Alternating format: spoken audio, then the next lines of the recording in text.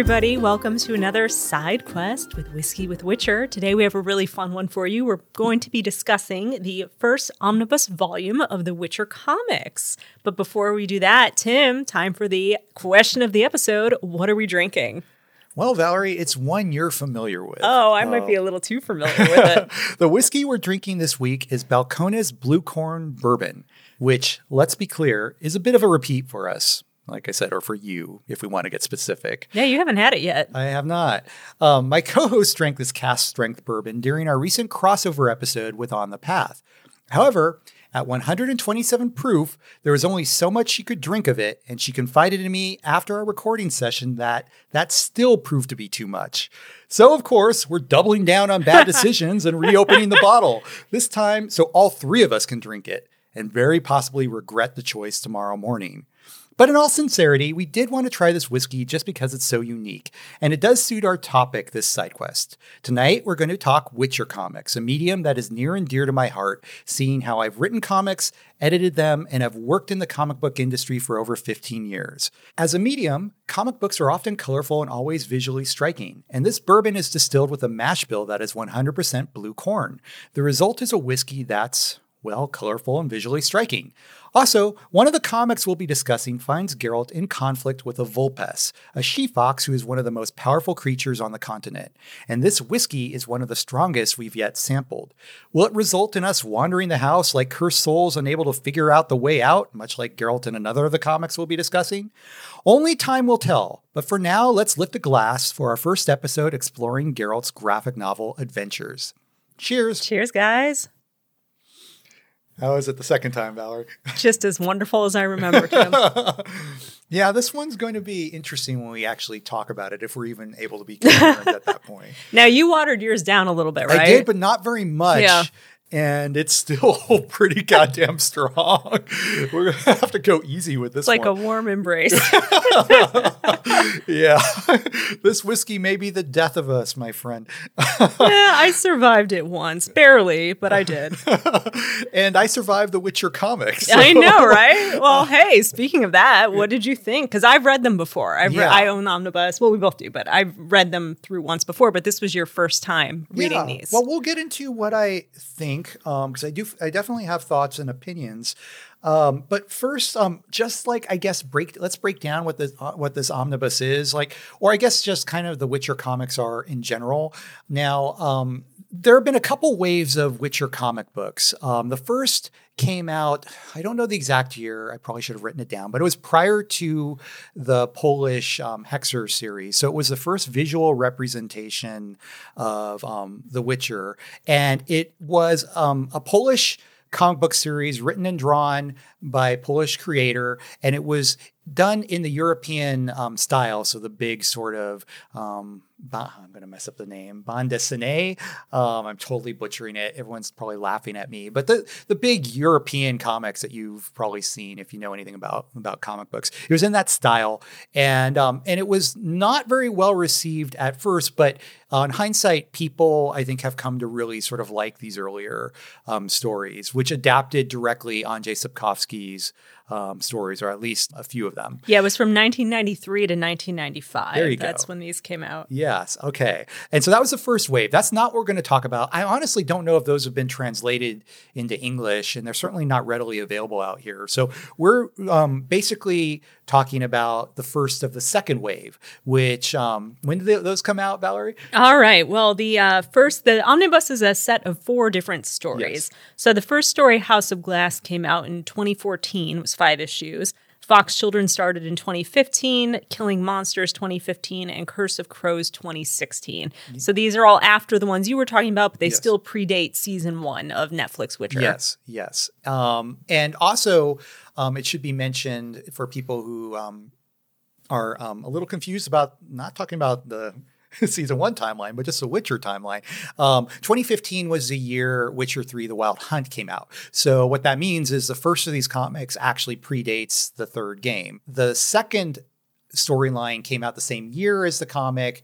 And one of them, I think it was Killing Monsters, was actually a one-off kind of a single issue story that was included as like a pre-order bonus or something like that. So these all very much kind of envelop the release of the game. Since then, Dark Horse has released, I believe, 3 other comic book miniseries based around The Witcher. I believe they will eventually be compiled into an omnibus, but they have not yet been as of our recording this. I think there's a library edition on its way, and then usually an omnibus follows that. But you can get those ones as separate storylines. I've not read those. Valerie has. I have not read. There's one that I haven't been able to get yet, but I was able to get single issues for the other 2. And I believe the new edition of the omnibus comes out October 18th, 2022. So there's going to be a collected edition coming out then. That might be the library edition, or maybe you're right. Maybe that's the omnibus. We'll have to keep an eye out. I'll definitely want to grab it once it's available. It might be the library edition. You might be right. Yeah, which is in the print edition is a big hardcover. And then I think the omnibuses are soft covers, and so it usually follows that. So I think, hopefully by early next year, they'll have all of them available in an omnibus. But heck, I read my comics digitally usually anyhow, so I might just download those. But it doesn't really matter because those aren't the ones we're talking about tonight. We're talking about the first 4. And so I guess just to dive into it, and also let's set some ground rules for ourselves. I'm assuming a good number of our listeners probably have not read these, so I am not going to spoil anything. Interesting. You throw down an interesting challenge for me. Yeah, I think we can talk vaguely. Yeah, I think we can talk about these in kind of a broad sort of general sense, give like overviews of what the story is about if we want to, and talk about certain aspects of it. But I'm definitely going to try to avoid spoiling kind of the final act of these, because I think my hunch is a lot of people just haven't read them, and I think they're worth reading if you are a Witcher fan. If you're only casual, like you only maybe just watch a show, then I don't know, maybe these aren't for you. But if you love this franchise, and chances are if you're listening to us, you do, and you haven't read these, I think they're worth reading. But I also think they are a mixed bag, which you said before. And you know what? I will say, I think these earlier ones, because I've read the later ones, I think I like these better. Interesting. Story-wise, I think the later ones kind of drop the ball a little bit, whereas these are a bit more cohesive, but we can get into that. Yeah, that is interesting. Because I do really like, honestly, as pure original comics, I think I like maybe this first one the best. Same. House of Glass. Yeah, I think so. I like the second one a lot too, but I have issues with that, which we'll get into. But yeah, House of Glass is the first one. Well, let's say it's written by Paul Tobin. Yes. And Joe Chiaro is the artist, and Carlos Padilla did colors on this one. And I even wrote down the letterer. It's lettered by Nate Tim. Piekos. Good job.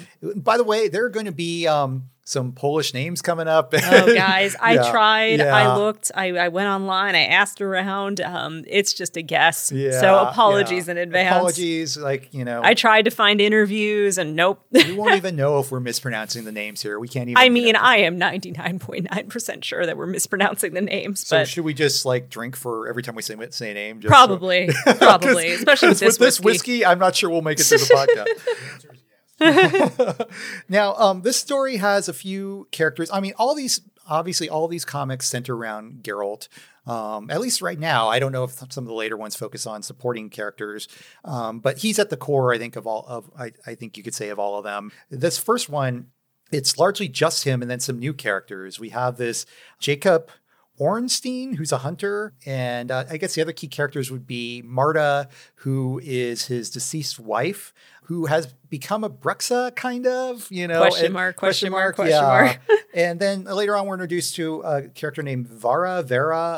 She's a succubus. So those are the core characters. And largely this story, I mean, I like it. It's very sort of creepy and mysterious, and it, deals with Geralt. He meets this hunter. They hit it off and decide to travel together. He learns a story about his deceased wife, and ultimately they end up. And I didn't realize it was Brokilon Forest, but the description of the comic says that it is. So I guess they're in Brokilon Forest, and end up getting confronted by a Leshen and was it a water hag or something like that? Grave hag, I think. Grave hag, yeah, it might be the water, one of the two.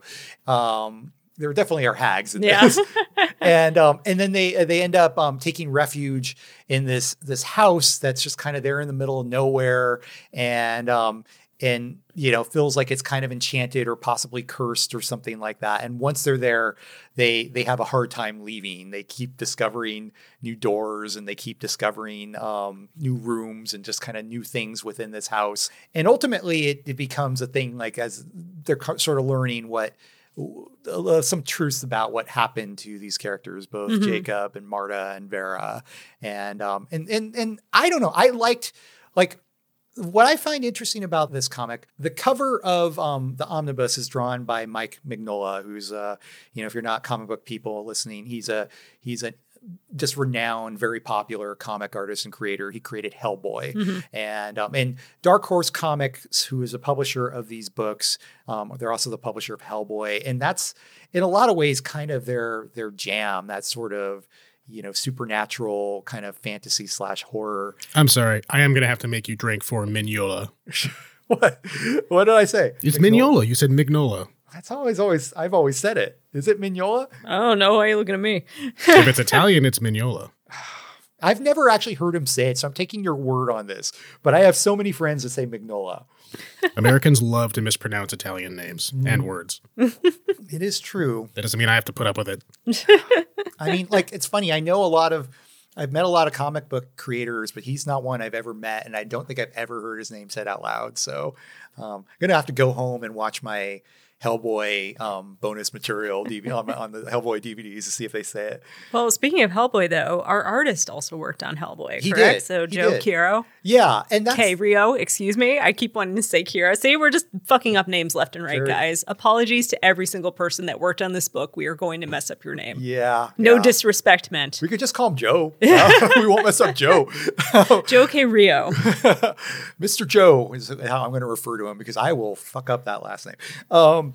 Yeah, he's a great artist. He suits this world well.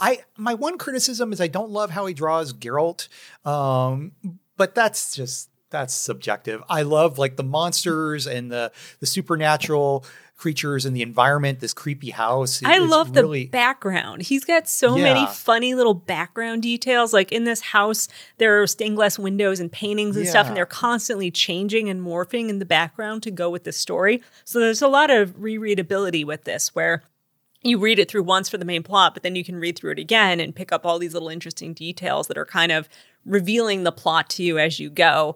And I just love, like, he's got random panels where Geralt's just in the background, like taking a painting off of a wall, looking at stuff. It's so funny. Yeah, you've hit on a lot. Just to back up a little bit, but like I do want to get into some of what you were saying more.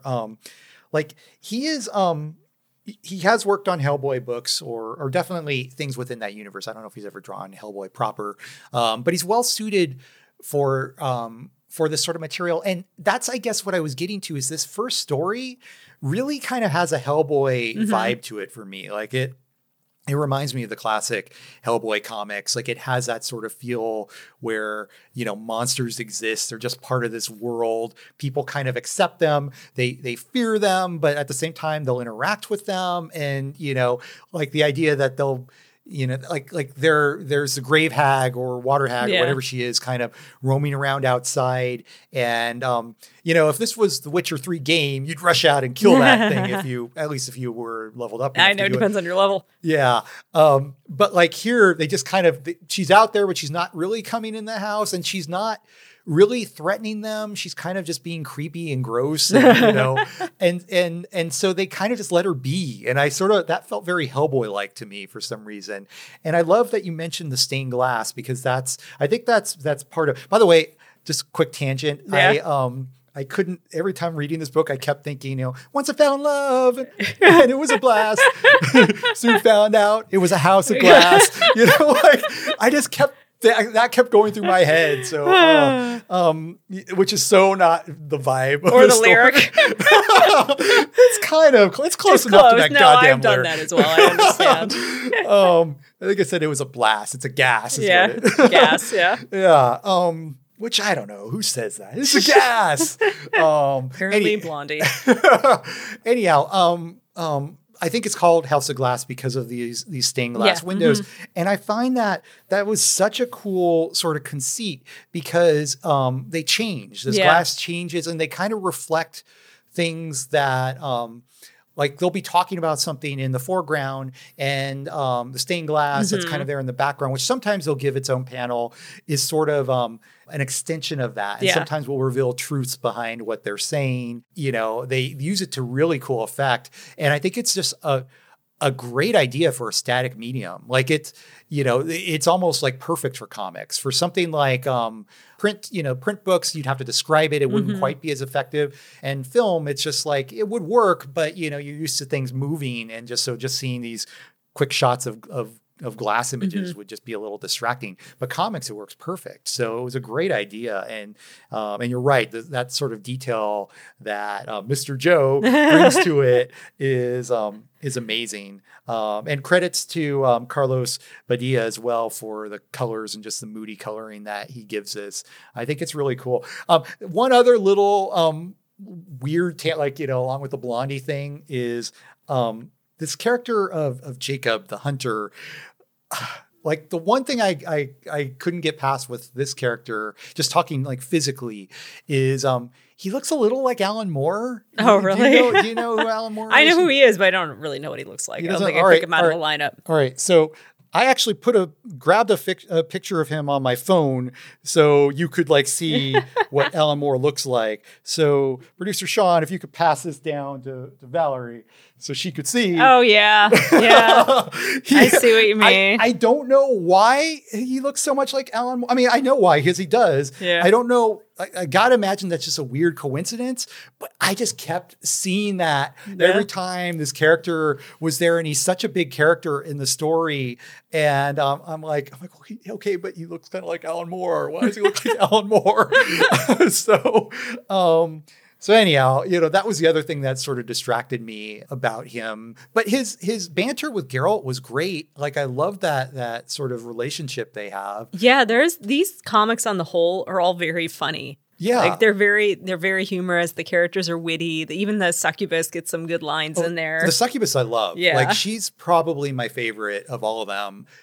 There's so much going on between her and Geralt in this story. There's sometimes it's clear he doesn't fully trust her, but then there are other times where, you could tell he totally wants to fuck her. And then he eventionally does. I thought we weren't talking about spoilers, Tim. Is that a spoiler? I mean, that's not a big, I think, unless we're talking about Basic Instinct, sex is not a spoiler. So we can we could talk about that, because that's one thing I'll say about these comics. They do not skimp on the sex. Yeah. So take note, Witcher Netflix. But what did you think of Vara? Oh, she was fun. She had some great lines. I wrote a few of them down. I really enjoyed her. Such romantic. You always know the wrong thing to say, which is funny. Yeah, that's what I said. The banter was great. Jacob had one that I laughed at, which was, "No man can understand a woman, not ever. Their reasons are too mysterious, too chaotic. We must accept them for what they are." Yeah, I know. I remember there's one story. I didn't write it down, so I'm not going to be able to say it verbatim, but there's one time when Jacob asks Geralt for a story.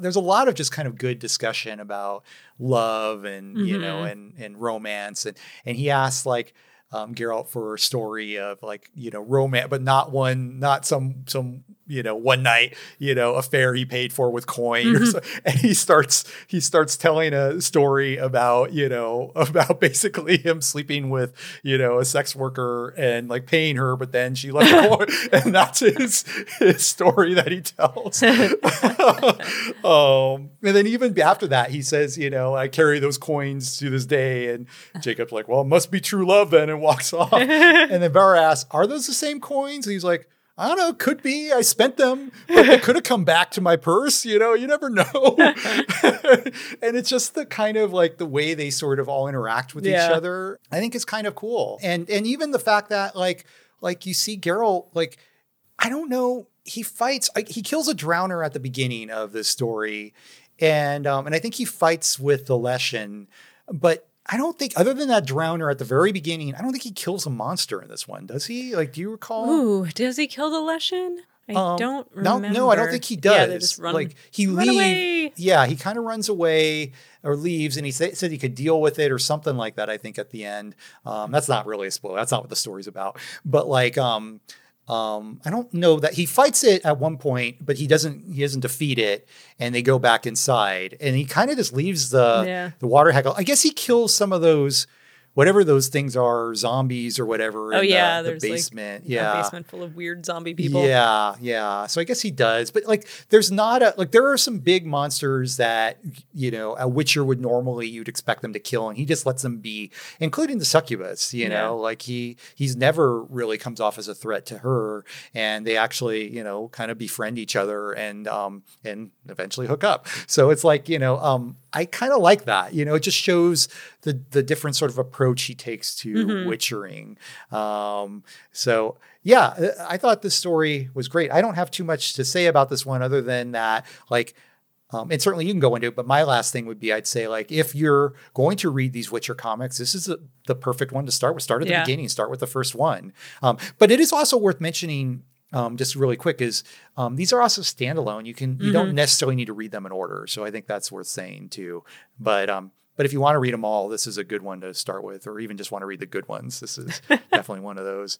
Well, speaking of other comics, do you want to talk about the second one in the book, Fox Children? Yeah, I didn't know if you had more to say about it. Okay. Yeah, we can move on to the second one. And same creative team as the first one. Yeah, exact same creative team. This Paul Tobin writer, I don't know his work, but he's a pretty solid writer. I know I looked him up, and he's definitely done stuff, but nothing that I've personally read. Yeah, he's done some Marvel stuff. He also has done some adaptive stuff. So The Witcher is not his first video game comic. He did Plants vs. Zombies and Angry Birds. Neither of which are. He won an Eisner for Best Digital Comic in 2013, 16, and 17. Yeah. So he's pretty prolific. He is. But it's just like you hear Plants vs. Zombies and Angry Birds. Yeah. And that's nowhere near Witcher. So it's interesting that they tapped him for this, but they made a good choice, because the ones that he's directly responsible for I think are all really solid. And I enjoyed them. And yeah, again, Mr. Joe Carrio, God damn it. See, that's why I'm not going to try to pronounce it. I think it's Carrillo. Carrillo. I think I was just stumbling over it at the beginning, but I would guess that it's Carrillo. Well, he's great. You guys should look him up. But I'm just going to call him Mr. Joe, because I don't want to keep butchering his last name. And for someone who's half Mexican, you'd think I'd be able to, do those kind of Latin last names, Spanish last names a little better, and I cannot. I just, in my brain, I want to do Quiero, like I'm inverting some of the letters just automatically, but yeah, I'm pretty sure it's Carrillo. Yeah. I have a last name that no one can get, guys, so my sympathies. So, okay, I was trying to think of when the right time was to drop this. And I guess we kind of have to, I kind of have to drop it now before we talk about this story. But I was really trying to think of it. I was like, I'm like, I don't want to start with it. Ideally, it'd be something I bring up after we talked about all these stories, but I got to bring it up now. So it's like, I like more of the comics in this book than I don't like. I think A lot of these are well worth reading for Witcher fans. And I would say this omnibus, considering it's very affordable, if you want to just read a lot of what's out there, is worth picking up. I don't know what the Valerie has a print edition. $24.99 US. Well, I'll tell you, if you get the digital version, it is probably about $7. So, like if you don't mind reading your comics digitally, you can get this for about what you pay for 2 periodicals, 2 floppy comics. So, if you get it digitally, and that's what I did. And so I think it's well worth that. I think it's worth the $25, honestly, if you're a fan and you want a print edition. It's a nice looking book. But I have one gigantic complaint, one huge criticism about this, which is, I'm hoping we can talk about this a little bit more later on, like the process of kind of working on licensed books, because I've done that. But this franchise, obviously, it's a Dark Horse comic. Dark Horse does not own the rights, and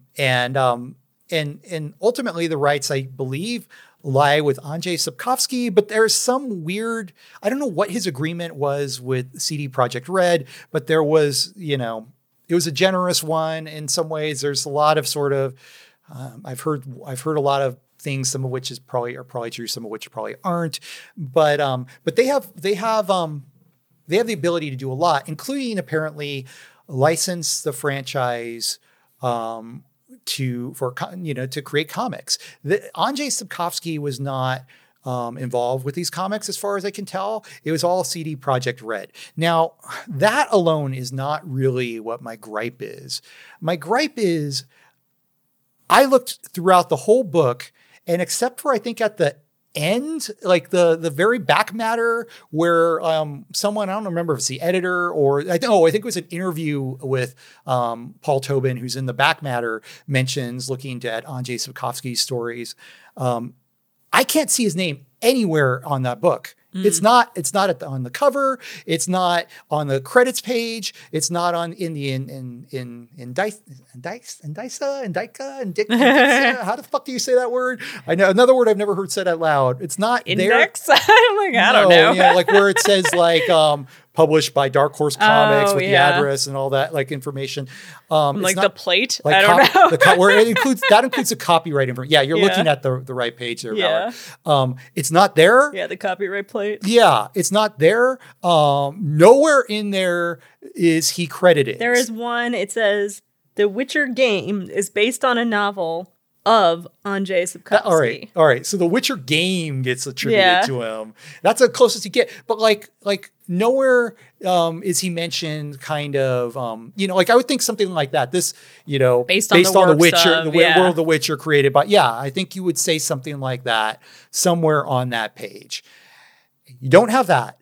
And then what makes it even worse, almost unforgivable in my mind, is this second comic directly adapts a segment of Season of Storms. It is a not entirely completely note for note adaptation. They do add some stuff to the comic version of it, but it's the same goddamn story.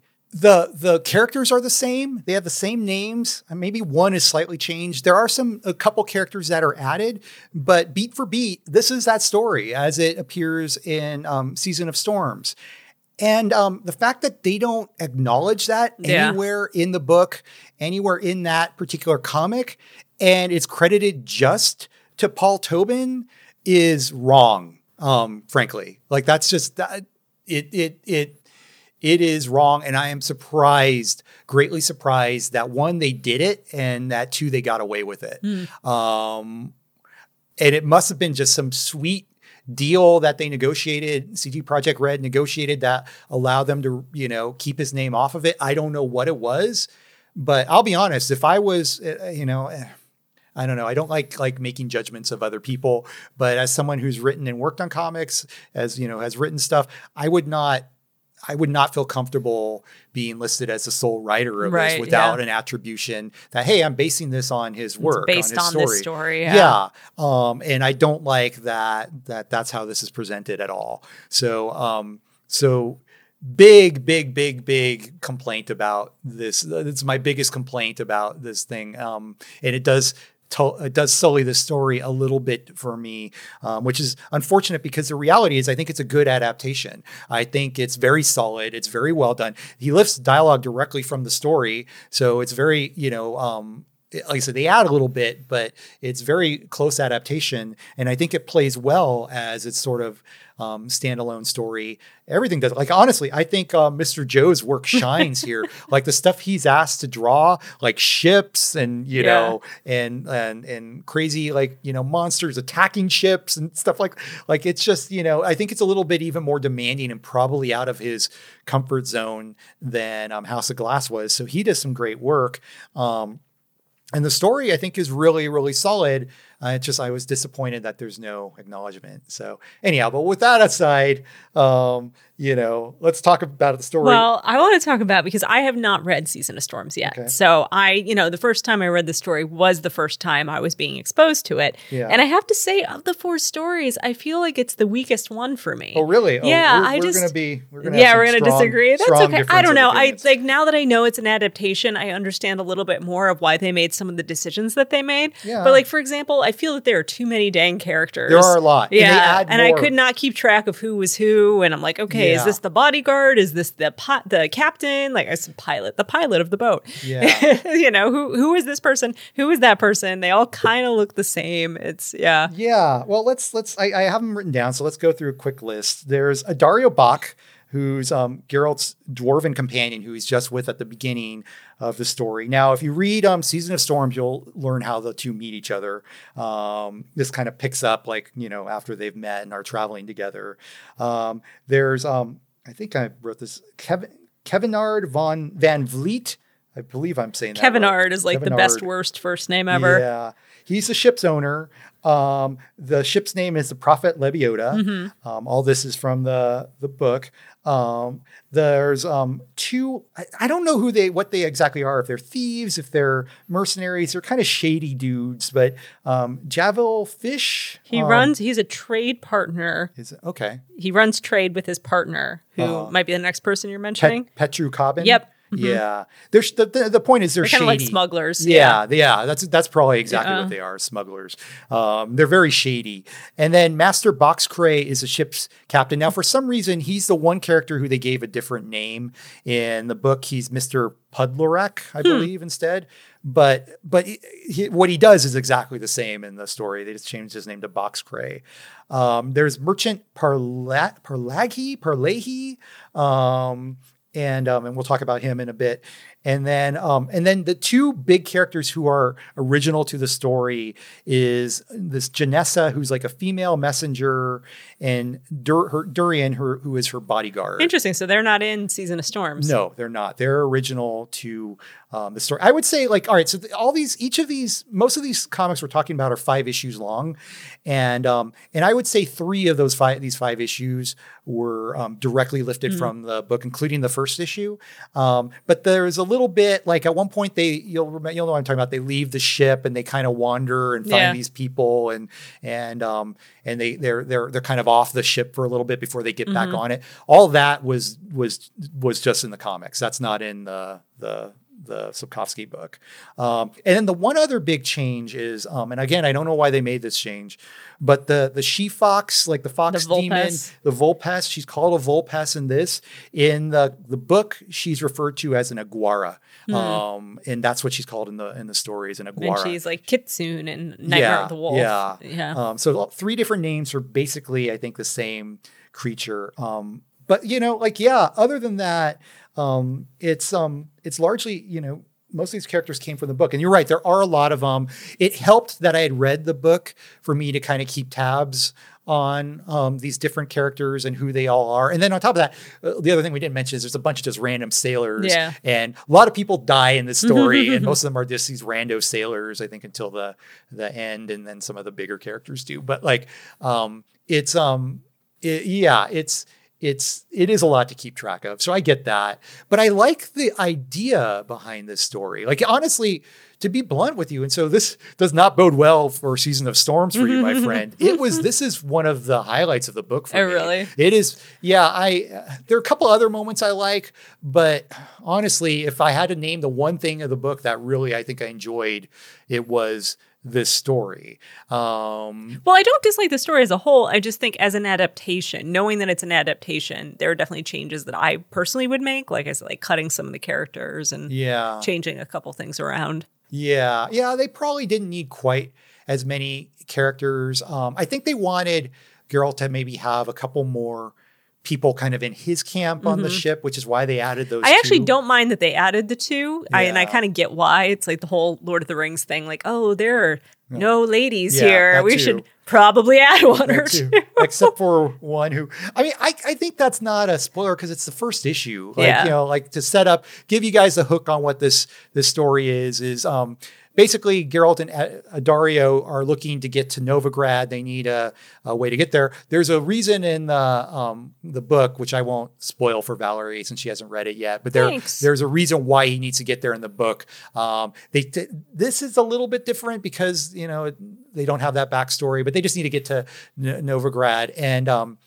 And he, you know, they find this ship. They're willing to take them on in exchange for Geralt's help as a swordsman, as a witcher. But he gets on board and they start sailing before he knows what's gone on. And what you find out is what they've done. All right, so a little bit about these Vulpeses. They're these sort of fox spirits, fox demons. They're all female and they cannot procreate like sexually or even asexually. What they do is they take elven children and then they female elven children. They kidnap them and then those elven children become Vulpeses. And that's, you know, in the Nightmare of the Wolf anime, they kind of suggest that that's what's going on. And then obviously that's true in the book as well. So that's what they're doing. And they found out there was I forget what she was, like an elven noble woman or something who had, or maybe she was a queen or a princess. She was a noble woman. And are you ready for this? Ximena de Sepulveda. And I can do Sepulveda because we have a street in LA named Sepulveda. Sepulveda Boulevard. I did not write that name down. So thank you for doing that. Her daughter was kidnapped by one of these Vulpeses. And what you find out this is a little different than in the comic, but you find out in the book, I think they kidnapped the right one and then they find out it's not the right one. But it's just this other Vulpes girl, like daughter, and what they call Foxling or something like that. Anyhow, they kidnapped the wrong one, but they figure, you know what, she's going to be worthwhile, just worth something to someone. So let's take her to Novigrad and sell her. And that's basically what these smugglers that's their plan. And, you know, Geralt learns about this and he is not on board, both because it's a shitty thing to do and also because these fox demons are stupidly crazy powerful. They can and you see this in Nightmare of the Wolf, they can cause cast illusions, like crazy illusions. Yeah, like powerful, like totally make the world around you just look completely different. You can't, tell heads from, up from down. You just can't trust what you're seeing. They're really powerful. And Geralt flat out says he doesn't think he could beat them. He's like, there's no beating them. You're not, there's no running from them. There's no getting, I cannot help you here is what he says. And so his thing is the only chance you have is to get this, this girl you've kidnapped, leave her on the shore, basically, as a big apology and hope that she doesn't come after you. And he says, that's the only hope you have. That's what we're going to do. They go down and get her. And what happens, Valerie? Well, I thought we weren't spoiling anything. This is the first issue. You said we weren't spoiling anything. I said we weren't. Plot. No, stop, Valerie. I said we weren't spoiling the final act. This is the first issue of a 5-issue comic. Well... She did, Tim. Yeah. So you find out the stupid guy who, what was his name? I wrote it down. Parlahi. Random henchman number 3. Yeah, got drunk and she was being, squirrely and trying to escape. So he I don't know if he hit her or something like that. And she, basically it killed her. And so now they got this dead, kind of fox child and a pissed off Vulpes after them. And that's what the story is about, is basically them dealing with her and how this all gets resolved. And that we won't spoil. Yeah. But I mean, I think it's a great hook. Like if I read this first issue, and I'd be like, oh, I got to know what happens now. Like I think this is a great intro. Like maybe it doesn't quite maintain the momentum, but I do think it's a fun story, and I love the ending of this one. I think it plays a little better in Season of Storms because I will say this story is a little bit more spread out in the book than it is in the comic, since it's all just there. But so was it just the characters you didn't like? Yeah, and I mean, like, I don't know. I thought some of the story was a little weak. Like, you have these, so there are all these illusions, and you have all these sailors, and they keep falling for the same illusions over and over. Like, they see treasure, and they run for the treasure, and then, like, later there's more treasure. You're like, guys. Run for it again. I know. Guys, come on. This is on you. Yeah, it kind of does. I really liked Janessa. She reminded me a little bit of Milva. Archer. Female archer. Yeah, I think that was it. It's just because she's also a badass archer. But I thought she was pretty awesome. And, and there was even like a little good exchange with Geralt and Durian near the very end where he asked, because we won't spoil Janessa, but he asked why he's traveling with Janessa. And one of the questions is, do you love her? And he's like, I think that's one reason I'm traveling with her is to find out. Let's find out. Yeah. Like, I thought it was something like that. I thought that was kind of fun. It was fun because usually it's like, yes, I love her more than blah, blah, blah. He's like, oh. Yeah. I mean, the thing is, I think he maybe kind of does. And, it's just like, but it's just kind of one of those, they don't make a big thing out of it. Right. And I appreciated that. Yeah. So I did have one last thing to ask you about the story before we move on to the next one, which was, did you notice like how about halfway through the story, Geralt randomly lost his swords? Yeah. And then he still doesn't have them at the end. Yeah, they get stolen by like one of the, I don't know what they're, drowners or something. Yeah. And it's water it's hag. A little bit like I could see like not having like just reading this as a one-off being like, what the fuck was that about? Yeah. Why did he lose his sword? Like what? All I will say is that will make some sense. That doesn't happen in the book, but it'll make sense to you when you've read the book. Okay. You'll when you do eventually get to that book, you'll kind of understand why they did that. That's another thing. It's like, did you need to do that in the comic if you're treating this comic as like a one-off? I don't know. Yeah. I mean, he can't really like. I guess this is not too much of a spoiler. When he's confronting the Vulpes kind of near the end, it's like, he doesn't have his swords. Yeah, he has nothing. He's not going to be able to beat her. He didn't think he'd be able to beat her even with the swords. And so I think, showing that level, I think, of vulnerability in him has a purpose. I think so. That said, I don't think it would have read that much differently if they hadn't done that. But I mean, I will say it's that plays similarly to the book. Interesting. So, right. With him confronting her. So, you'll understand it when you get to that one. But should we move on to our next story? Yeah, this one is Killing Monsters, and this one is a one-shot. So the previous ones we've been talking about are 5 issues total, but this is just one and done. Our boy Paul, still writing it, but now we have a new artist, and this is Max Bertolini. Mm-hmm. Still colored by Carlos Badia and still lettered by Nate Piekos. What do you think of Max Bertolini's art? I don't like it. Yeah, I don't like it as much as Mr. Joe's either. It's just a little blocky, and I don't know. Yeah. I don't. Yeah, it's okay. So the story stars Geralt and Vesemir, and I have a hard time telling them apart. Who. Yeah. Yes, agree 100%. There are a lot of... They both have beards. They both have white hair. Geralt's got a ponytail and Vesemir's hair is down, and one's in a blue cloak and one's in a green cloak. And that's like... Yeah. It's not easy to tell who's who. No, and there's a lot of panels where they're fighting or doing things and like it's kind of drawn from like a distance. And so you just can't see the detail of their faces. And it's, I had a lot of trouble with that. Like I would have kept Geralt clean shaven just to differentiate them a bit. A little bit easier. Agree. Now I took this as being set right at the beginning of the game, like where Witcher 3 starts, and it starts with Geralt and Vesemir looking for Yennefer and or in the pursuit of her because they're all trying to find Ciri.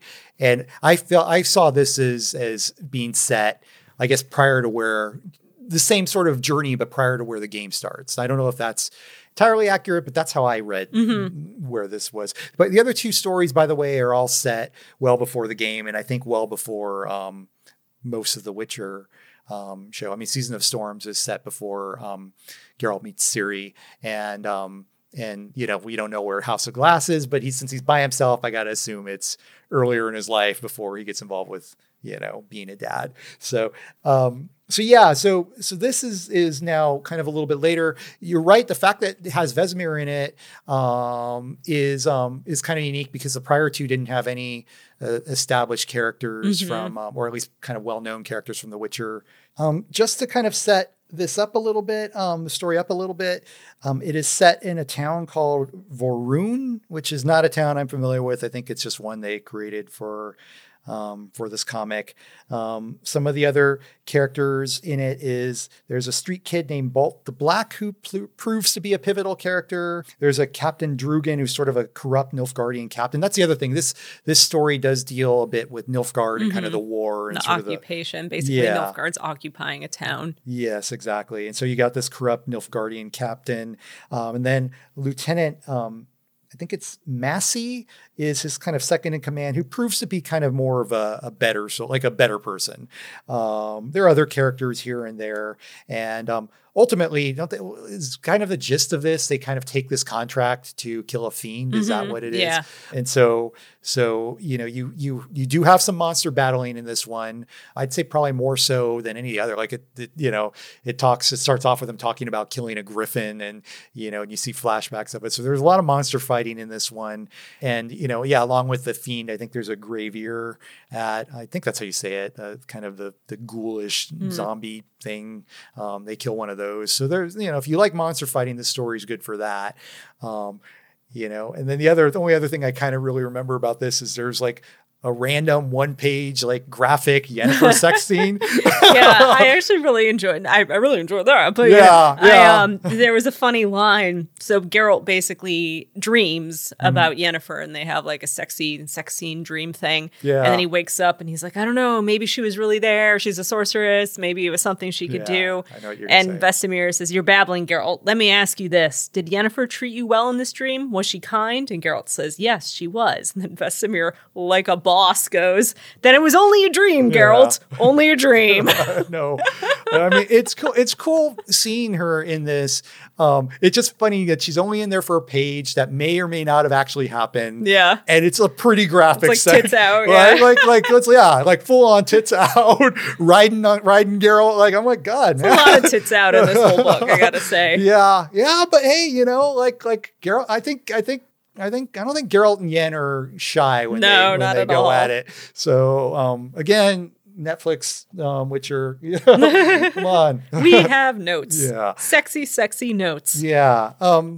I don't want to get too much in the story because I'm trying to skirt around it because I don't want to spoil it. And there's things that happen that I really enjoy from a storytelling standpoint, but I can't get into it because it spoils it. But yeah, there's a twist. Yeah, and I kind of liked where it went, and I'll just leave it at that. I will say this one does feel like a story from the game. Yeah, like it could have been a quest from the game. You know, like a side quest or something like that. So I thought like that was kind of neat. And, you know, if you know about fighting fiends from the game, there are some sort of nods to that, that I think are well done. It is, like you said, a shorter story. It's just a one issue, sort of one shot that, like I said, my understanding was this was kind of an incentive to pre-order the game when it came out. So there's a reason, I guess, maybe why it seems to tie in so much with it. But you're right. There's not a lot we can say other than, like I said, I enjoyed this one. I think this one was pretty solid. I agree with you on the art. I would have liked to have seen this drawn by Joe Chiaro. Yeah. And see, you said Chiaro. Did I? Mm-hmm. Was it Chiaro? K-Rio, I think. Again, I'm just guessing based on the word K and the word Rio. I need to stop saying anything other than Mr. Joe. But I get it. It's very close to Chiaro, so I understand why. Yeah, my brain's doing it too. Sorry, Joe. His art is awesome, though. Like, I might be struggling with his name, but I like his art. And And I would have loved to see him draw this story as well. Yeah. I mean, it's cool to see other artists, but unfortunately, I just think he's the best one. You know, I think in this book, I think I'm not a fan of the other two as much. Do you want to move on to the last let's story? move on to the final story, Curse of Crows. So this one is set post-game. We get Ciri and actual Yen, not just dream sequence Yen. Yeah. Yeah. I think, honestly, that's my favorite thing about it is that, you know, Ciri and Yen are in it. I do find it interesting that it's set after the game because they basically kind of come down on like one ending being canon, which I think is kind of interesting. This is also, I will say though, I did say that the Fox one was my least favorite. I also am not a huge fan of this one. Oh no, I hate this one. Yeah. I think this one is an absolute mess. I'm not going to mince words on this. I think the one thing I liked about it was that it had Ciri and that it had Yen in it, but mostly Ciri. I think Yen is almost intolerable in the story, and we can talk about that. But yeah, the fact that it was a Ciri and Geralt story for the most part was my favorite thing about it. I thought this story, I don't know what was going on. Well, first of all, let's give a credit to the creative team. Oh, you want to try it? You want to try it, Tim? I'm going to try it because I want I want people to know who maybe is responsible. So this has a lot of people on the writing side. It's a story by Paul Tobin. And we're totally going to screw up these names because they're Polish names, but it's with Boris Pugac Murakiewicz and Karolina Stachira. I don't know how you pronounce her last name. But they're given story credit. Now, we should mention Boris Pugac Murakiewicz is actually credited as being the lead writer, I believe. Hang on. Let me look that up. Now, I was going with Muraskowitz, but Muraskowitz, you might be right. I don't think I am. He's credited as the lead writer at CD Projekt Red. So he's involved with this. I honestly don't know what that says. The fact that he's and the story I think is such a mess. The dialogue is by Travis Currit and the art is by Peter Kowalski. I believe that's how you. I think it's Piotr, but yeah. Maybe. But anyhow, so it's a new artist who, not the same artist as in the previous story. A lot of people involved in this, including people at CD Projekt Red. So I was very surprised at what a mess this story is. I feel like it's like most of the other ones, it's a 5-issue story, but I feel like it was only really 3 issues worth of story. Yeah. And the rest was just like a bunch of moments of Geralt and Ciri, or Geralt and Yen doing stuff that had nothing to do with really anything. They just were randomly doing things, like to fill. And there was a lot of like one day later or several days later or later that day, like a lot of those sort of boxes going on. And really it, like, ultimately, what the core story is, I don't think was really executed well at all. Like it was really, it was very confusing. Like I will say this, I think my first issue, my favorite issue of this story was the first issue because it almost tells its own little self-contained story. Yeah. Like, basically the gist of this is Ciri and Geralt are heading to, is it Novigrad again? Yeah, they're going to Novigrad. So, yeah, to basically kill. They take on a contract to kill Striga. And again, like the Fox Children story, this borrows heavily from an existing Witcher short story. Now, it's not an adaptation of it, so it's not quite the same thing, but they do kind of retell the Witcher Striga story. Yeah. Which, to be fair, this was written before the show came out. Yes. But if you're reading this after seeing the show, it's kind of boring because you're like, I already know all that. I saw the episode. Yeah, exactly. And so I think it's fair because it's like you can't assume people know that story or have read that story who are reading this. And it's not just, if it was just, I fought a Striga before. Yeah. And here's how it went down. Like you maybe didn't need to recap it if it was just about the fact that Geralt had fought one before, but it actually ties in. Ostrit has and maybe we won't spoil it, but he he proves to have a key, which I kind of hated. Yeah, I did thought it was too. too tidy. Like it was too, I don't know. I thought all the, It was. I just found it very. Yeah. It would sound weird to say about a fictional fantasy universe, but I found it very unlikely. Like, yeah, it was very unlikely. It was just like, again, we're trying to dance around like the story, but he basically has a role in like the future story, that story that's happening now in the comic. And it just seems too, what is the word I want? Just too convenient. Yeah. And adding to that, and I'll put it vaguely, but you'll get it. One, I could maybe believe, but two, you know, like, And so it's just, I didn't really care for that. But that's the thing. And so this first issue is Geralt and Ciri, and they meet up with a young woman named Jane, who they save from a troll. There was a fun, I did like the interaction with the troll. Mm-hmm. I always like, both this and the Fox Children's story had some troll exchanges, and those are always fun. But they rescue this Jane from the troll by basically trading a potion. Vodka. I think it was vodka. Yeah, but it was like just really strong, I think, vodka or something for her. And so the troll takes that and gives up the girl. And then, she travels with them a little bit, and, I won't spoil the story, but there's a twist, mm-hmm. And that kind of played as like kind of I think if you had really kind of maybe tightened that story a bit, that would have made just a good one-off comic on its own. And then after that, though, it goes on. They eventually get to Novigrad. They take the contract, but for some reason they can't do it right away. So there's a lot of just kind of hanging around. There's a lot of I will say the comics don't skimp on Geralt bath scenes. Or we need to talk about how everybody's going in the baths in their underwear, though. Yes, what is up with that? Yeah, like even Geralt wearing that does weird it. little Ciri does it. Yeah, weird little thong butt thing. thong thing that he's wearing. I did not need to see like, Geralt why are in you that. going into the bath? And, like, we can't show butts. Like we have the women are topless the entire time, but we can't have like a butt. Yeah, and it's not even man butt. It's like that Ciri they just have the wears issue. it Like too, Ciri wears it too. Yeah.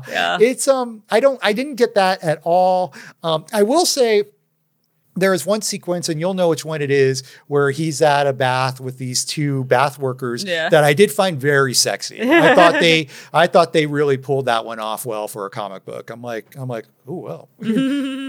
Now, I know you have some choice words for Yennefer in this series, but I did like that she was there, and she had some fun sexy interaction. Yeah, I did too. Yeah, those were good. Like some of the moments with Geralt were good, but it just to me it was Yen at her worst. Yeah, she was trying to control. Yeah, Ciri and trying to control and being kind of condescending, or maybe that's not the right word. Not being honest, like being oh yeah, tricky and not yeah. But then just like she was being the annoying parent, I guess. Like Geralt was like trusting Ciri to do that, and Yen was just like it's like all helicopter parenting. Yeah, exactly. And it just was a weird side of Yen that I don't know is fully accurate. Yeah. Plus, there's that sequence with that random guy at the lake. Yeah, that was weird. I didn't get that. That's what I said. There's so much just weird, random shit in this story. And I know, like, guys who haven't read it, you're probably like, what the hell are they talking about? But this one was just disappointing. I mean, I would say there are aspects of it that did feel reminiscent of the game, just the fact that you kind of things change as you start asking questions and learning more feels like, sort of the investigation that goes on in the game. The fact that it was set in Novigrad, there's a lot that kind of, seems like it was the little girl who knocks herself out. Yeah. There's a little girl who's like a little street urchin. Yeah. And Ciri like defends her honor, and then she's like, "Why did you do that?" Now they think that they're going to think that we're together, and she's like, "Okay, I have to make it look like you beat me up," and then runs into a wall and knocks herself out. Yeah, there were little moments like that did feel like stuff that could have come from the game, and I appreciated those. But it's just the story itself just was a complete mess. And while I did like Ciri in it, also I don't know how I felt about her getting her ass handed to her so easily by that thing. But yeah, I did like her. It wasn't quite enough to really make this story enjoyable all the way through for me. I also find it interesting that she's a Witcher, but she only has one sword. Yeah. I know he only gives her one sword at the end, but I figured I figured I always assumed that was a silver sword. Yeah, at the end of the game, if you get game spoilers, guys, Yeah. if you already don't know, hey Sean, if in the one ending, like I think he does give her a silver sword. Like, I Yeah. think that's So- she already has a steel sword, and I think he gives her a silver one. Which makes sense that he wouldn't give her two Yeah. swords, but you'd think she'd still carry one. All Witcher or Yeah, carry two of them. two, All Witchers yeah. do. Yet she doesn't in this. So I thought that was a little odd. I almost wonder, and we can talk about this more, and when we after we've wrapped this up, like if that was like a note by the games team where they had to keep her on model for how Yeah. she looks in the game, which is before she's a Witcher and she only has the one sword Mm-hmm. then. So I wouldn't at all be surprised if that's why. But to me, I did kind of question that. I'm like, all right, you're going post game, you're choosing one of the endings as canon, you're making her a Witcher, but she only has one sword. That's a little odd. Yeah.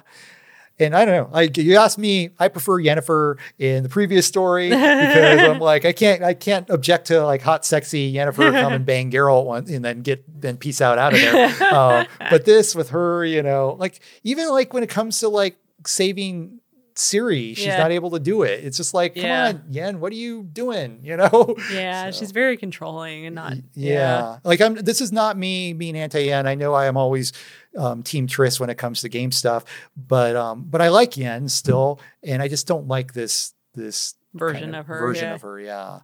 I mean, her design looks good. I like one thing I will say about Peter Kowalski's art, or Piotr. What'd you say? I think it's Piotr, but Piotr. Yeah. Piotr.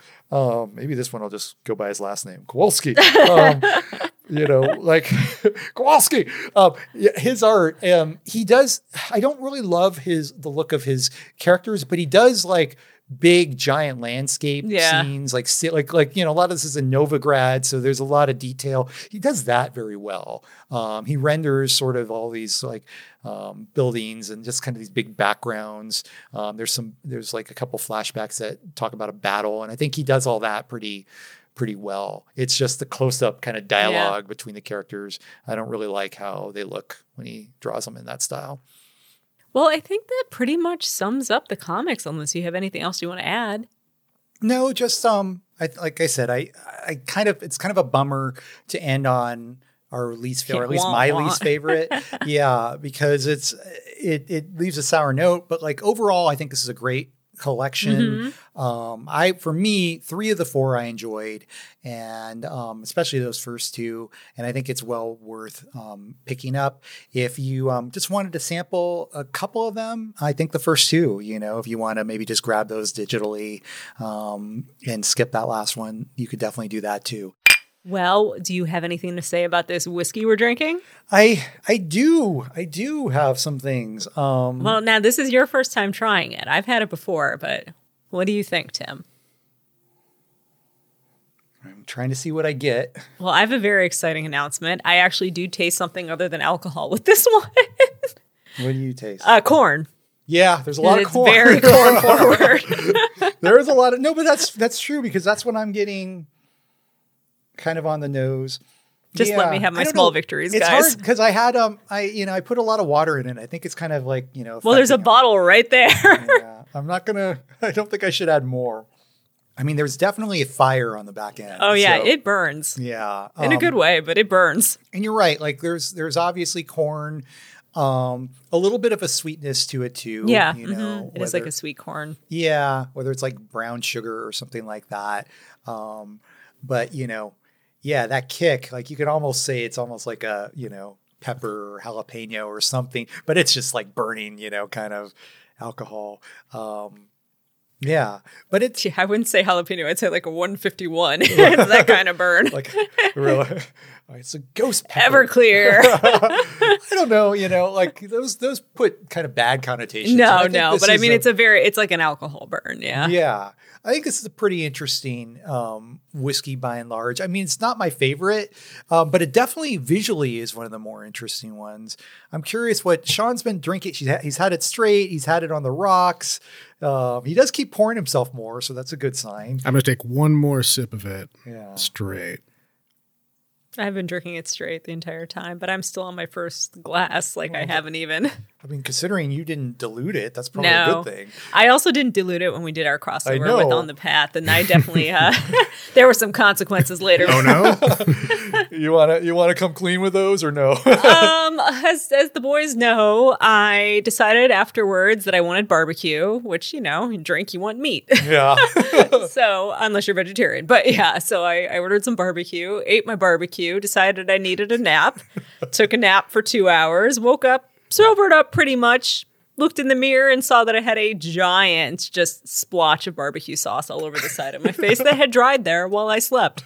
So Drunkenly passed out after after So gorging on barbecue. Thanks, booze.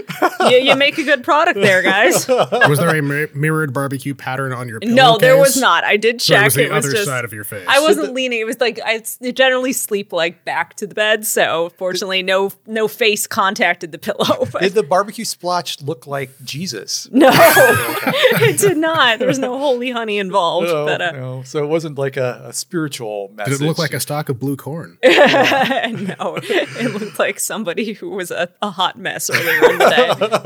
Oh, emphasis on the hot. Oh, God bless you. But no, I don't know if anybody looks good with dried barbecue sauce after a 2-hour nap.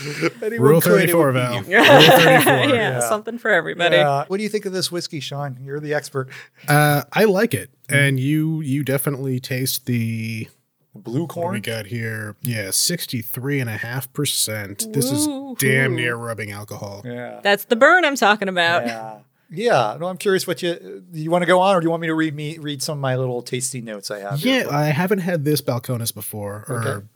Valerie, what did we? We land don't on? know, guys. So this is a point of contention because when I was looking it up, when I did it for our On the Path crossover, I don't have it in front of me at the moment, but I believe they had like Balcones or Balcones. Like there were so many different ways that people were pronouncing it. And I was watching videos and I was Googling and I'm just like, I don't know. I would say, what did we all agree? It was Balcones?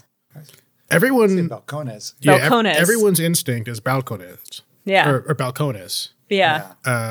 And then you said Balcones was what you read on the website or saw on a video on the website, correct? I was drunk, guys. I'm gonna have to look that back. I don't I'm think up. pretty you sure were that's drunk how- at that point. Yeah. Well, no, that was how it went because I remember I agreed with your initial instinct, and so did friend of the show Denise, Yes, hi who Denise. is a native Spanish speaker. Yeah. Yeah. And having taken Spanish in high school, and I finally got this after taking 2 years of Spanish. Somebody told me because the worst thing I was ever at when I was taking Spanish was when do you use accents? Yeah. So the rule is, as it was explained to me, if the word ends in a vowel, an N, or an S, the invisible accent is on the second to last syllable.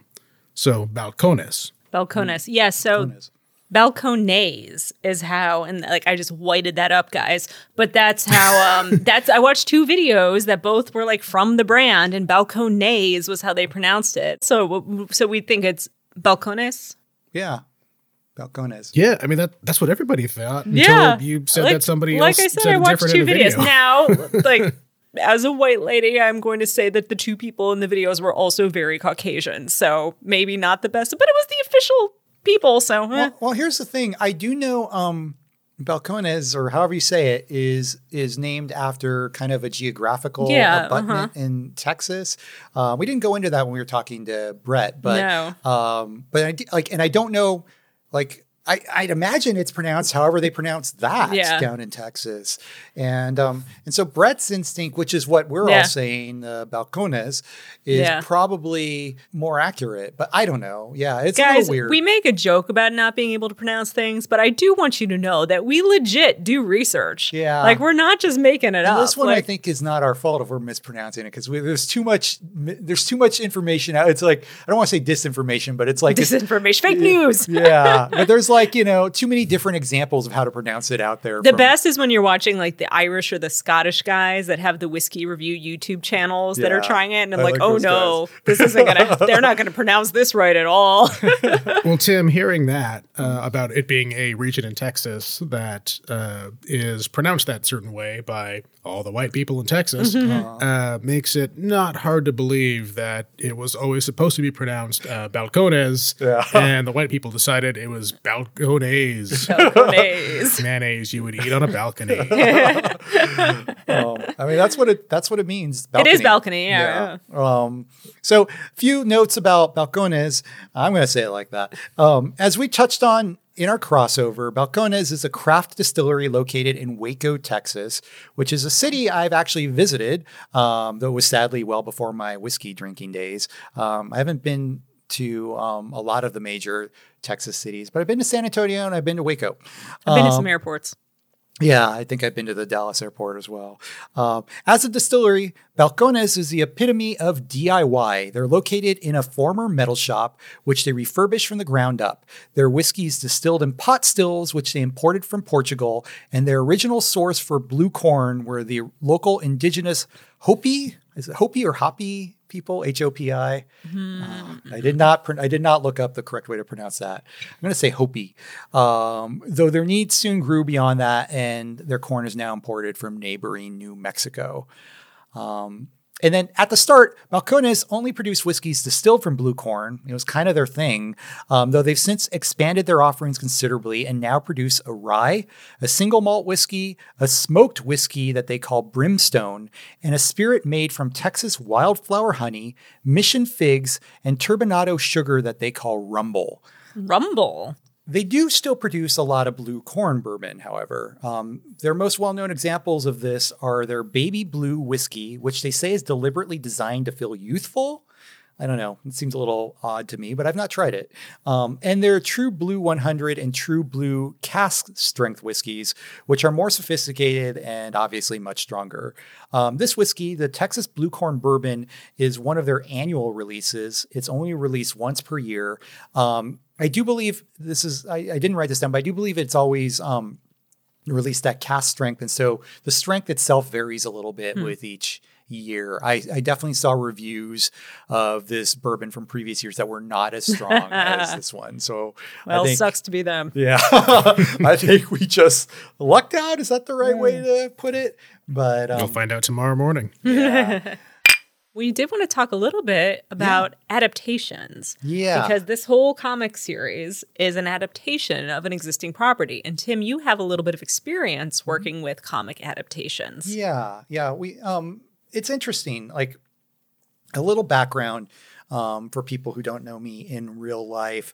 My day job is within the comic book industry.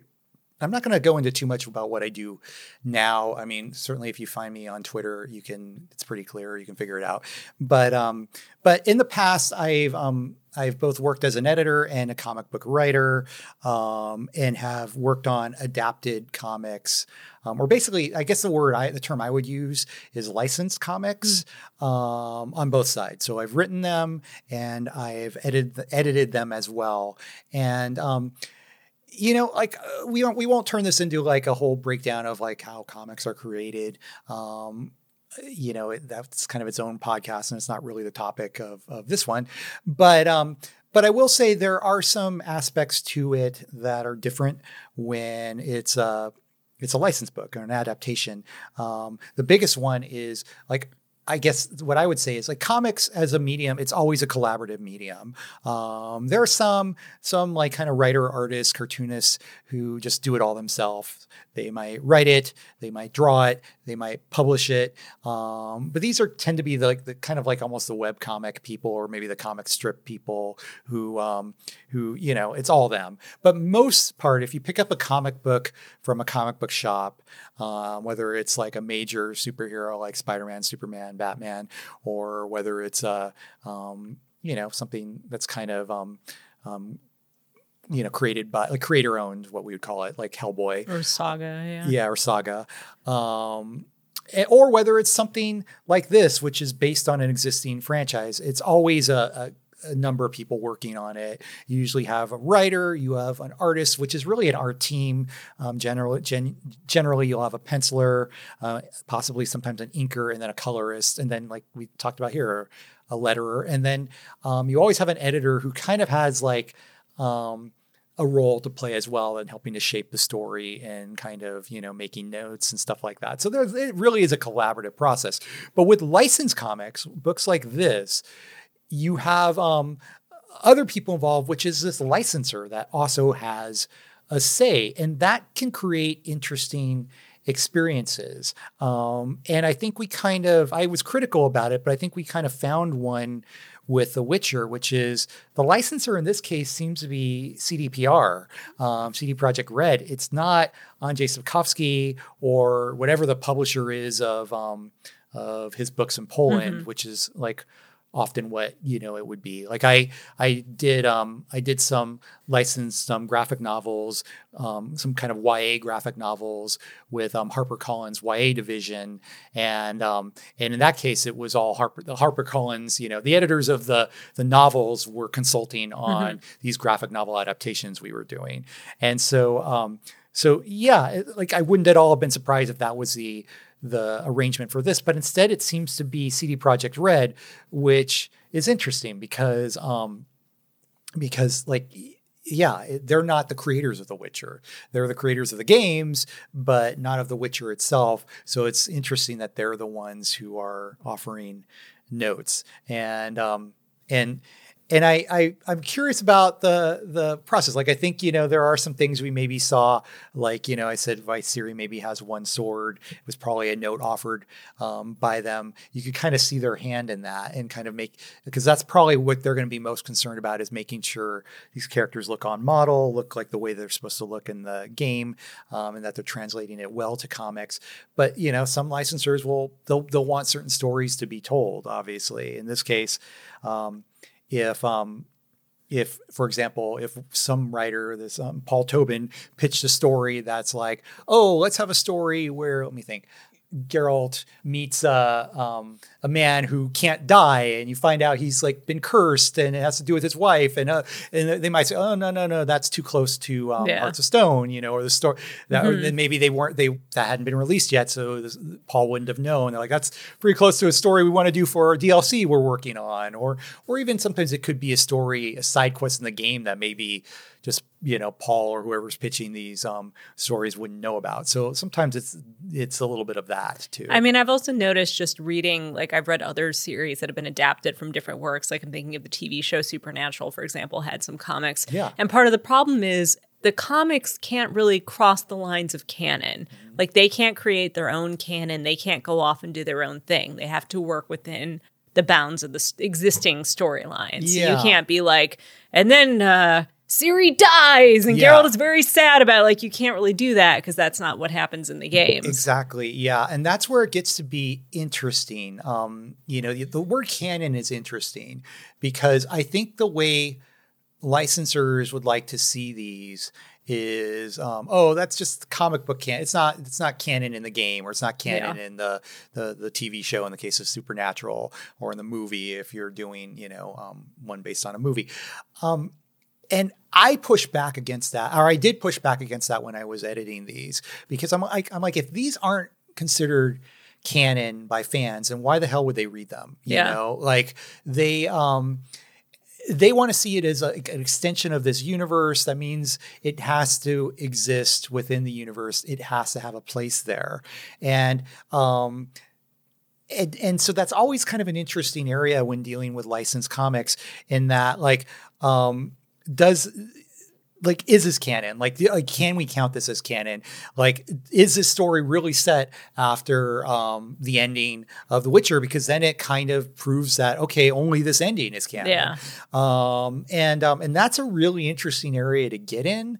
My hunch is CD Projekt Red would like to fudge that and probably say, oh no, like whatever ending you get is the right ending, the real ending. And this is just a possible story that could have happened afterwards or something like that. And so my response, I guess if I had been the editor on this book, would have been that we're not going to tell that story. Yeah. Like, let's tell one that can exist within it. I think the one that the Killing Monsters one that's set at the start of the game is a good example of one that could exist well within canon. No one can say that didn't happen. Right. It doesn't impact anything in the game, but it feels like it could have been, like I said, a side quest that happened at the start of it. So I think that's a good example. And then certainly these stories that are set before the game even happens, and don't really impact anything. Like this Vara, like succubus character, never shows up again. So Jacob never shows up again. So it's just like it's fine. Like that could have happened. No one's going to say that didn't happen back in Daryl's earlier life. So I think that's good. And I think that's one reason maybe why at first they were shying away from supporting characters and kind of identifying it so much with it. But I'm curious, Valerie, I want to kind of toss it back at you as like a reader. When you're reading a comic like Supernatural or like I remember you told me you were reading the Power Rangers comics, or something, which I found interesting. Like, do you see those as being canon with the show, or it depends entirely on the show and the series? Power Rangers, because Power Rangers, as far as I know, has been off the air for a very long time. They are doing crazy stuff with it, and it's great, and it's super fun because they're allowed to actually tell stories and have changes and do different things with the characters. The characters aren't stagnant. They can continue to move forward and grow and tell new stories and have like big world-shaking events. So I think the Power Rangers comics are really knocking it out of the park because they let those characters do that. Whereas like the Supernatural ones I found to be very boring because they had to be stagnant. They couldn't like work outside the status quo, and they had to just like, okay, here's the story beats between season 1 and season 2, and this is where you have to fit it in, but you can't have any character growth because we might do that on the show, and we do, and they just felt very one note and very boring to me. So it really depends. I think, like I said, Power Rangers, because Power Rangers is not on the air as far as I know anymore, at least the stuff that the comics are focusing on, they have the freedom to do that. But there are other, like, if you're working within an existing IP that still has stories being told, then sometimes I think it can be kind of boring as a reader, depending on what freedom the comic book creators are allowed to have. 100%. And there's so many aspects I can tell you kind of behind the scenes that impact that. Like you hit a huge one on the head, like whether this is a franchise that's done and buried, they're not going to do any more of it. So you, other than what you're doing with the comics, so you can kind of go crazy, or it's still active. Like you said, it's still very popular. They're still putting it out. Like I know we have a friend who's worked on Stranger Things comics and Doctor Who comics and stuff like that. And those are all very active franchises. Stranger Things in particular, I'd imagine you'd be very limited in what you could do with that. And so that's a big factor. The other factor is kind of who the licensor is too. I'm certainly not going to name names, but it's like clearly by my experience, some licensors have understood the comics medium better than others, and understood comics fans and readers better than others, and what works in one medium versus the other, and basically just what we can do, what we can offer, and what and what we can't. And some licensors I've worked with have been amazing. They've been great. They've been like, kind of taking the attitude like, you're the experts. This is your field. Like, we know the franchise. We'll make sure you don't, get yourself in trouble with the story you're doing. Like, they obviously sign off on everything, but they very much took the back seat and said, you tell the best stories in this world that comics can tell. Then we had others that really sort of micromanaged and some of them were extremely difficult. One license I worked with in particular they were giving me panic attacks. I remember when I was working on their book, I was my boss at the time, my editor-in-chief at the time, and I came in and like on a weekend, and we're kind of like, we'd been given ridiculous amounts of notes, and I'm like, there's no way we can turn these around in enough time to make the print deadline, but like this book needed to make its deadline. So he came in with me on the weekend, and one by one we figured out, how can we fix this? What's a solution for this? It was a long day. I found out after the fact, people who know my history might be able to figure out at least which publisher this is. I found out after the fact that a couple months later, a bunch of us were laid off, like the editorial were laid off. And the reason he was so dependent on us, insistent on me making that deadline, is because this was going to be a big book, and he was hoping it would not save the company, at least keep things, keep it afloat. solvent for a Yeah. while so that wouldn't have to happen. And that was what he was hoping. And that's why he was like, but he felt bad about it because he couldn't tell me any of that. Yeah. So he was just and then it didn't work anyway. Yeah, and then it didn't work anyway. So anyhow, they were a very, now I'm proud of those comics. I will say this, have all things said, I look back on those particular comics as some of the better ones I've edited in part because the franchise was one that was very broad. I'll say this, but it was a fantasy franchise and with a much deeper existing well to draw from than The Witcher, for example, and so there was just, you could tell stories in all these different areas. So like, you're right. You couldn't tell stories because it's also still an active franchise. You couldn't tell stories that involve certain characters or certain timelines, certain points of it because you could do something that conflicts with what they're going to do. But they had areas where like, this is just this fun little thing over here that happens every now and then and that we've kind of introduced. Do you want to tell a story about that? And then they gave us so much freedom into what sort of stories we wanted to tell in those areas. So it was a matter of knowing what you could get away with.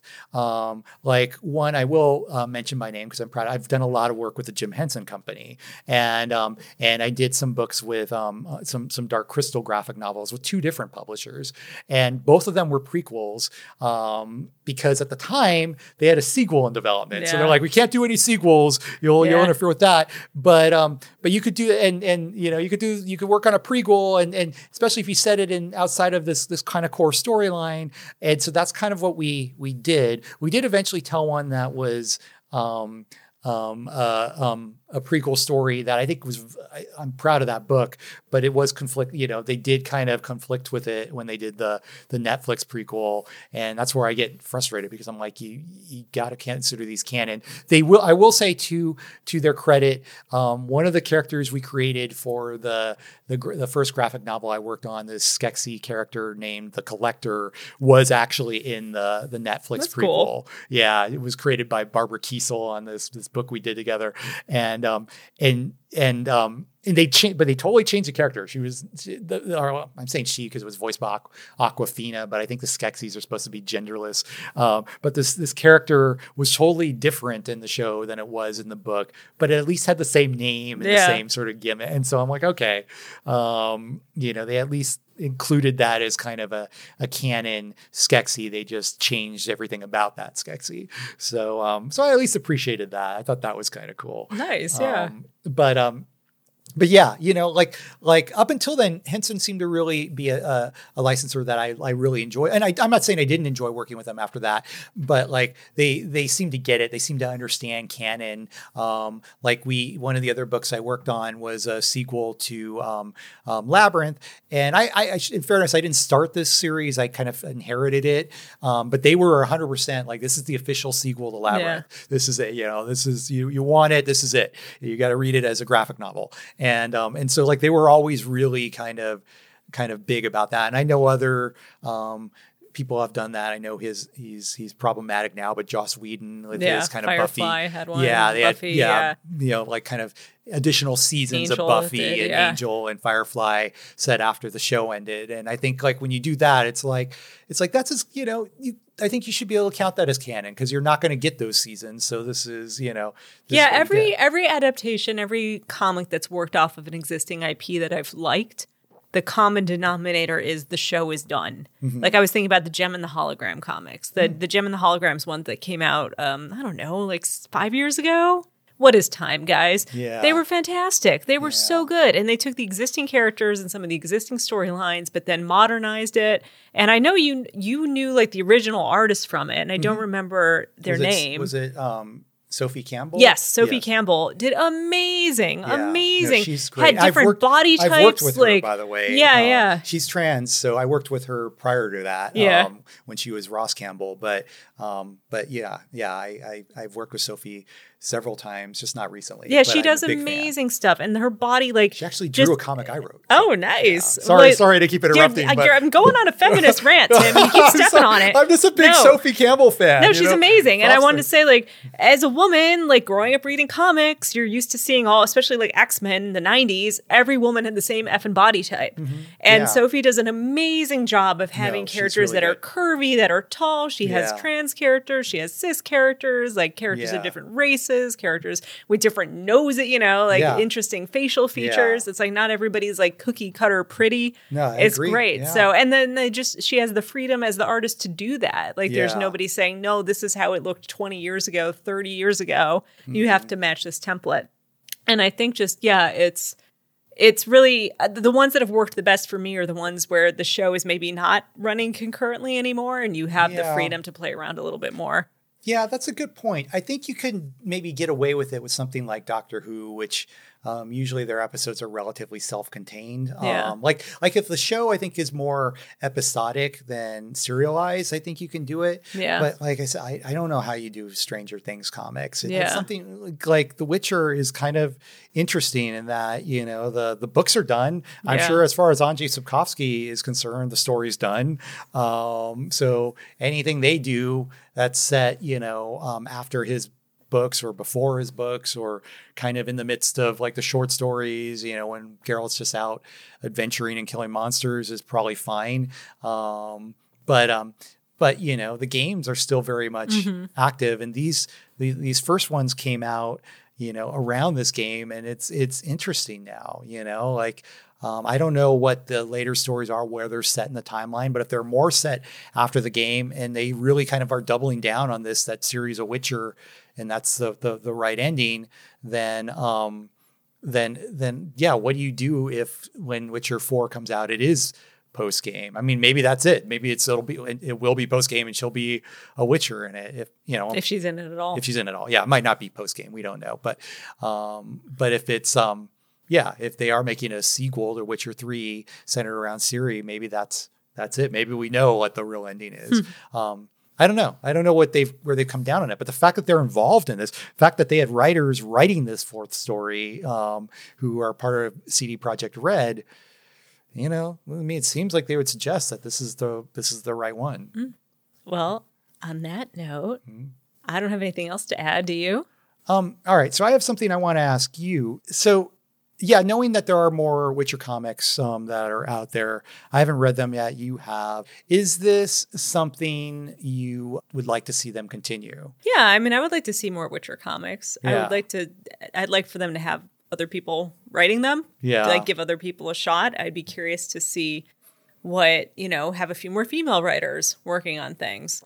Yeah. But yeah, I would read more for sure. So you think, you know, even with the fact that this franchise is still going, there's a room for the comics? Oh, for sure. Going. Also, like, how much is the franchise? I mean, we've already established that Netflix Witcher is kind of off doing its own thing. Yeah. So I don't think you're beholden to the laws of canon necessarily. And, like, you could argue that the games aren't even canon to the books. So yeah, but I think you're beholden to the canon of the games if these are if it's CD Projekt Red putting them out, yeah. And I think that's what they've established. So I think you at least need to follow that canon.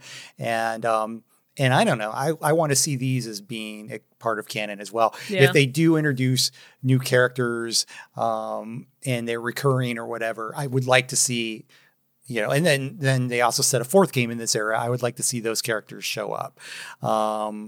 You know, like I certainly wouldn't mind seeing Vera show up in like a future game and them making you know, like last time I saw you, you were still stuck in that freaky house. Like I think that would be like, you know, just like a nice little Easter egg. The way that they nod to the short stories and the novels in the game. So yeah. I mean, I definitely am for it. I was curious what you thought. Yeah, for sure. I mean, I'll always take more Witcher content. So, you know, not complaining about that. All right. Well, then with that, should we call it on this one? I think so. Okay. All right. Well, guys, thank you for listening. We will be back with another side quest soon.